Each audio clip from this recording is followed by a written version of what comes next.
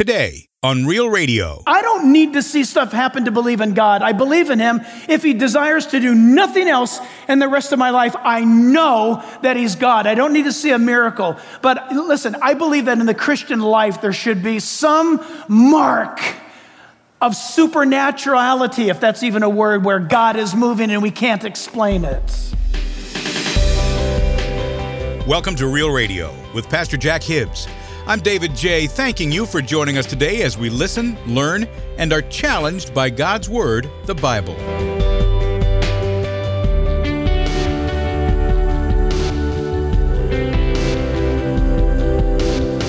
On today's edition of Real Radio, Pastor Jack continues his series called Anchored, a study in 1 Peter, with a message called The Christian Life, Part 3. You know, the Apostle Peter was one of the 12 disciples, and he later became the leader of the first church. There were times when Peter failed the Lord, that's true, but he learned that through Christ, he could have joy, even in the midst of failure and the pain that it caused. In Part 2, Peter told us there's only one God and one mediator between God and man, and that is the Lord Jesus Christ. Jesus was God in the flesh who offered himself freely to die on the cross in our place. Now, as followers of Christ, we can experience His love on a personal level and love others with the love that He has shown to us.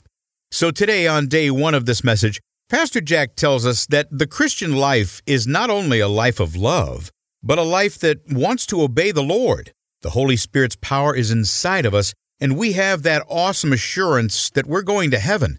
This unbelieving world in which we live calls it insane, but we know the truth. And the truth has set us free from our disobedient culture.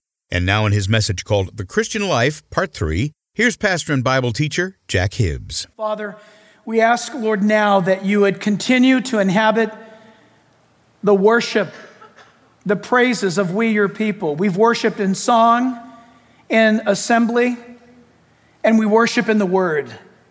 So, Father, we ask you now, and God, I pray that you'd set your presence here in such a way that what is said today would be from you. May nothing be said that is not from you. And Father, that you'd give all of us, even a non-believer that might be here today, somebody who is outside the kingdom today, that you would, frankly, Lord, hold them in their seat and speak to them. And may they experience today your love. And for those of us who are your children, that you would, Lord, embrace us with your light, your correction, your encouragement. But Father, in all things we pray that Jesus would be exalted. And all God's people said, Amen. Amen. You can be seated this morning. And as I mentioned, we're looking at this now third installment of this message, The Christian Life. And if you were to find yourself somehow deserted, abandoned, alone, in some place or on a deserted island for that matter, no one else around you, nothing else but the Bible. If you were to pick it up and you'd begin reading from Genesis to Malachi, then Matthew to Revelation, you would find, without any Bible teacher, without any commentator, without any external source, you would discover that there's a profound division between the book, that there's two epic revelations of truth. For example, the Old Testament would be shouting at you that God created all things, that God is good, and that He created paradise, and that He placed Adam and Eve there. And you would find out that they fellowshiped with God. He loved them, they loved Him, they walked with one another. Can you imagine that? The Bible says that they walked in the garden together. How in the world did that happen? But it happened. And you would be reading that, and then you would find out that Adam and Eve sinned against God, and that the first few chapters of the Bible is all about God's creation and God's interaction with Adam and Eve. And then you find out the entire rest of the Bible is all about God's redemptive work to get them back into right fellowship with Himself. But as you would read on in the Old Testament, you would come to these profound statements of God making sacrifice, calling for sacrifice, trying to keep open the door of communication between a lost world and an eternal, holy God. And then you would come to the New Testament. And you might scratch your head a little bit as you begin to read in Matthew about all the genealogies, and you might be wondering, what does all this mean? Until you would come to this one who was to be born in Bethlehem. And as for the first time you're reading the Bible, you'd find out that the New Testament is the actual fulfillment of everything that was promised in the Old. That what you read in God's old or first revelation is now consummated in God's last or New Testament revelation. The Bible is seamlessly woven together. Peter today in our study is going to quote from the prophet Isaiah. Peter would have known the scriptures. But now Peter is talking about the Christian life, and he's been doing that with us for quite a few weeks now. But when we talk about the Christian life, what are we speaking about? Because you can't read the Bible, Old and New Testament, without coming to this profound conclusion that God is supernatural, that God dwells outside of our world, that he's altogether holy, and that God is other than a human. Thank God for that. The Bible says that it was a big deal for him to become a human being for us. He took on himself the form, the shape, the very person of a human, because God is not a human. God is spirit. And the Bible says that those that worship God must do so in spirit and in truth. But in our lost condition, we're far from God. If you and I do not know God, how can we worship God? And yet down deep inside of every one of us, there's this passion to worship or to have a spiritual void filled. Even if you're an unbeliever today, the Bible says something about you. It says that you were created in the image of God. The Bible says that you actually long to worship. All of us worship someone or something. You were designed to worship. But the Bible makes it clear that we were designed to worship God. And as we consider the Christian life, before we get into this study today, and as Peter really begins to dial down on now the life of the Christian, it just caused me to think something about what he's speaking about. He's talking about the believers who are running for their lives in the Roman Empire in the first century. And you got to wonder what was going on in their minds. They had learned that the God that rules heaven and earth is the God that they worship. But then why were they nomads and, as it were, living a fugitive lifestyle? Because the empire was persecuting them to death. And yet they didn't give up. They hung on to God. Boy, I tell you what, I don't know about you, but I mean, I'm okay with some heat as long as it's humid. I got to have humidity when it's hot. I want it sticky, drippy hot. The other day, was it Friday, the humidity began to drop and the temperature began to rise. And records were set all up and down the west coast of the United States. And in our own regions, records were set. I think Chino Hills hit 114. My secretary, Robin, said that in Claremont or Upland where she lives, it was 115. It's a pretty crazy day when it's hotter here than it is in Phoenix. But how many are Christians this morning? Raise your hand. That's as hot as it gets for us. Doesn't get any hotter than that. I am certain now that heaven is about 74 degrees. And I trust that it's balmy there as well. But I got to tell you, Friday was hot and low humidity, and I didn't like it. But thank God for Saturday. I think it said on my app, on my phone, it said that it's going to be considerably cooler today, only 103.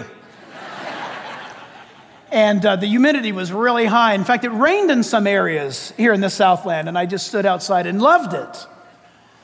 But I see the glory of God in all of that, even though it's fallen. This world is fallen under the grip of sin, the Bible says.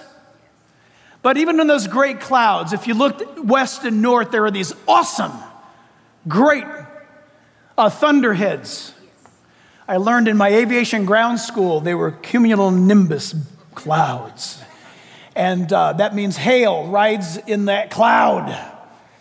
And it's mighty and it's powerful. And I thought about the scripture that says he makes the clouds his chariot. God. If that's our God, and he is, and we are Christians, and we are, shouldn't there be some sort of a supernatural existence to our lives as believers? Isn't that what we see in the book of Acts? That there was a supernatural conduct and activity to the first century believers? I don't know about you, but don't you long to see God move something in that fashion? I mean, I don't need to see stuff happen to believe in God. I believe in him. If he desires to do nothing else in the rest of my life, I know that he's God. I don't need to see a miracle. But listen, I believe that in the Christian life, there should be some mark of supernaturality, if that's even a word, where God is moving and we can't explain it. He is God, and he's redeemed us from our sins, and we are in a lost and lonely world, and there should be something that marks us out from the rest of the world. And listen, I'm not going to let that leave my thinking. It's a passion of my heart, and it may be there until the day that I die, but nobody can take it from me. I want to see God move. And God would shout back out of that cloud or right up out of the pages of our Bibles this morning and say, I want to move too. So church at Chino Hills, get out of the way. I want to move. Jack, get out of the way. I want to move.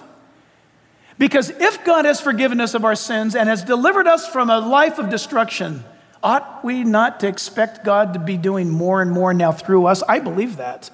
And Peter is going to be talking about this incredible, awesome, divine love that should mark the Christian life. I got to tell you right now, don't raise your hand. It will intimidate me. But if you're visiting for the first time, God bless you. I'm glad you're here. Don't raise your hand. Why? Because I want to convince myself I'm only speaking to people that I know here and now, because where we're going right now in this message is not for the faint of heart. The temptation might be for some of you to get up and bolt out of this building because you won't like what you're hearing.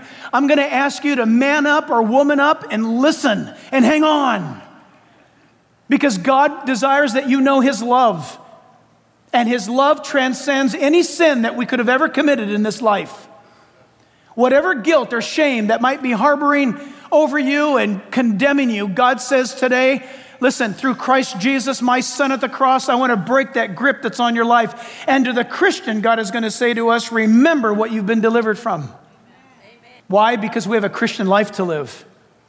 The first thing that we see here is in verse 22. The Christian life, excuse my grammar, but deals with love, and love loves to obey. Can you write that down? This is the Christian life that we're to be living. As we march through this, the third study today in this topic is that love should characterize supernaturally our lives, and that love that we have ought to obey God. He says in verse 22, since, you should circle that word since. It's a profound word. Because some of your Bibles say, it's happened, it's a done deal. We would say in our modern tongue, it's a done deal. You have purified your souls in obeying the truth. Notice, through the Holy Spirit. In sincere love of the brethren, love one another fervently with a pure heart. A lot of great and powerful words. The word since here, since you have purified your souls. Mark this down. To obey is to know the truth, Christian. For us to obey is to know the truth. You cannot obey God without knowing his truth. You don't know what to do. But Peter helps us. Since you have purified your souls, you need to mark that because it could lead you to a misunderstanding. You cannot purify your soul. How can a flawed soul, by the way, that's the Greek word suke. You know this, where we get our word psychology. How can a flawed way of thinking become unflawed? You know, in logic, you took this in school. In logic, you know that that's not true. Something that is polluted cannot become unpolluted unless there's an external source that purifies it. Are you with me, everybody? If you are somehow tainted, you cannot become untainted by any self-reformation. That's why it's funny, ridiculous, almost comical for us to swear an oath to a New Year's Day resolution. They don't work. You know why they don't work? Because number one, they're usually grand in scope. Good for you. Set the record high. Good for you. Make it a big one. The problem is you and I cannot fulfill it, because what you and I on New Year's Eve are desiring to get away from is something that is usually bigger than us, because it has control of us. Or at least we've allowed it to control us. And so we get a pact with a friend, or we, prick our fingers with each other and have a little blood oath that I will no longer again eat, 3 hamburgers a day from this time on. And you have your thing and you get it. And the problem is you lack power to do it. And so when the Bible here is saying that you have purified your souls, the truth about this is that God has done it. He's not saying you go do it. Peter is saying since it's happened, It's a reality that has happened to you. This is what every true Christian has in common, is that our soul has been purified by the work of God. And so somebody might ask the question, but how does this happen? And let me give you this verse to get started. In Psalm 14, verse 3, Psalm 14, verse 3 says, this is where you and I start. Psalm 14:3 says, they have all turned aside. This is speaking about humanity. They have together become corrupt. There is none who does good, no, not one. You might recognize that from the book of Romans. It's true. The Bible says that all of humanity, all of us, is sold under this slavery we saw last week of sin. We cannot purify ourselves because we are impure. Friend, listen, I'm not here to attack you. I include myself, one another. We're all in this together. If today the Holy Spirit speaks to you and you feel this sting of conviction, it's a work of God. It's as though you're in a room of several thousand people, you'll feel like you're the only one here. That's not the work of man, that's the work of the Spirit of God. And you'll feel like God is speaking directly to you. I have to tell you this up front. The Bible says all of us have sinned and come short of the glory of God. God is perfect, we are not. And if we're honest, we can confess that of our own selves, even of our own thoughts. But God would have us to obey the truth. So the Bible sets the mark right then and there. We all need God. We're all corrupt, says the Bible. Now I'm going to ask you to mark this down and listen carefully. This will take a bulk of our time by design. 1 Corinthians chapter 6, verses 9 through 11. 1 Corinthians 6, 9 through 11. Listen to this. The Bible says, now I say the Bible says. Why? Because the Bible says. I don't want you to get lost in the fact that you're hearing my voice, but I'm quoting his word. Don't delete the message because of the messenger. The Bible says, and listen carefully, don't get up and run. Even if your hair catches fire, don't leave. Just wait. Just wait. Do you not know? The word in Greek's emphatic. It means, we would say today, everybody knows this, that the unrighteous are the imperfect. Those that are not only imperfect, they're non-perfect. It's exactly what Psalm 14 was saying. Those of us who are humans, the Bible says, will not inherit the kingdom of God. Just stop right there. There is no way on God's green earth that you and I are going to make it to heaven on our own. You and I cannot reform ourselves. We cannot purify ourselves. We cannot get from A to Z where we're at. There's no road, there's no trek, there's no track, there's no course, according to the Bible, that mankind is hopelessly lost into sin. And so the Bible announces, do you not know that the unrighteous will not inherit the kingdom of God? Do not be deceived. Again, if some of you have a Greek Bible that says stop being deceived, it means that you and I are prone to deceiving ourselves. The Bible says stop it. What does that mean to us today in the 21st century? It means that God is not swayed by political correctness. God doesn't lick his finger and test the breeze to see which way he ought to be going to keep up in the poll of popular opinion. Ladies and gentlemen, God is God, and he bows to no opinion. He's eternal, he's true, he's life and love, and he's your only route of forgiveness. No man, no pope, no priest, no pastor can issue forgiveness to you. Only God alone. And his son died on the cross, absolute perfection. God made human flesh, died in your place to get you into heaven. And listen, with all due respect, God is not going to waste the death of his son because somebody holds to some political persuasion or conventional wisdom. Are you with me? Notice what the Bible says to us today and to all generations. Do not be deceived, neither fornicators. You know what a fornicator is? The word, by the way, porneia is where we get the word porn. It means any sexual immorality. It's a broad description. Any sexual immorality. You say, well, what's that? Well, listen, I'm not going to sit here and parse it out. I've only got 55 minutes. I'll tell you this, or I'll ask you this. Anything that needs to be repented of regarding the sexual nature is this sexual immorality. Does it need to be repented of? Did Jesus Christ die for it? Then it needs to be addressed in our lives. Without batting an eye, without apology, God lays it out. No fornicators are going to enter the kingdom of heaven. This also means, of course, sex outside of marriage. Any form. Sex outside of marriage. I literally remember some years ago, a couple saying in marital counseling, premarital counseling, it's fantastic. When you ask in premarital counseling, because you want to get them on the right course. So you ask them, okay, you guys are going to get married, you're engaged, yes, okay, here's our first meeting, here's what we do, we go through this thing, and then here's all the wonderful curriculum that you're going to learn about one another. But we have to ask you a question. Listen, if you're not sexually pure, we're going to ask you now for the next 6 months to be sexually pure, because you want to get ready. And you never ask that of the guy. You never look at the guy and say, are you guys being sexually pure? The guy goes, yeah, dude, right on, awesome. Absolutely. You never ask him. You always ask her, and she goes, she doesn't say a word. She just goes down like this. And you say, okay, listen, God will forgive you of that. Let's pick up the pieces. And from this moment on, let's march on to a glorious day for your wedding. But listen, when two people that are single, and what their argument was, well, we don't touch each other, we just look at each other across the room.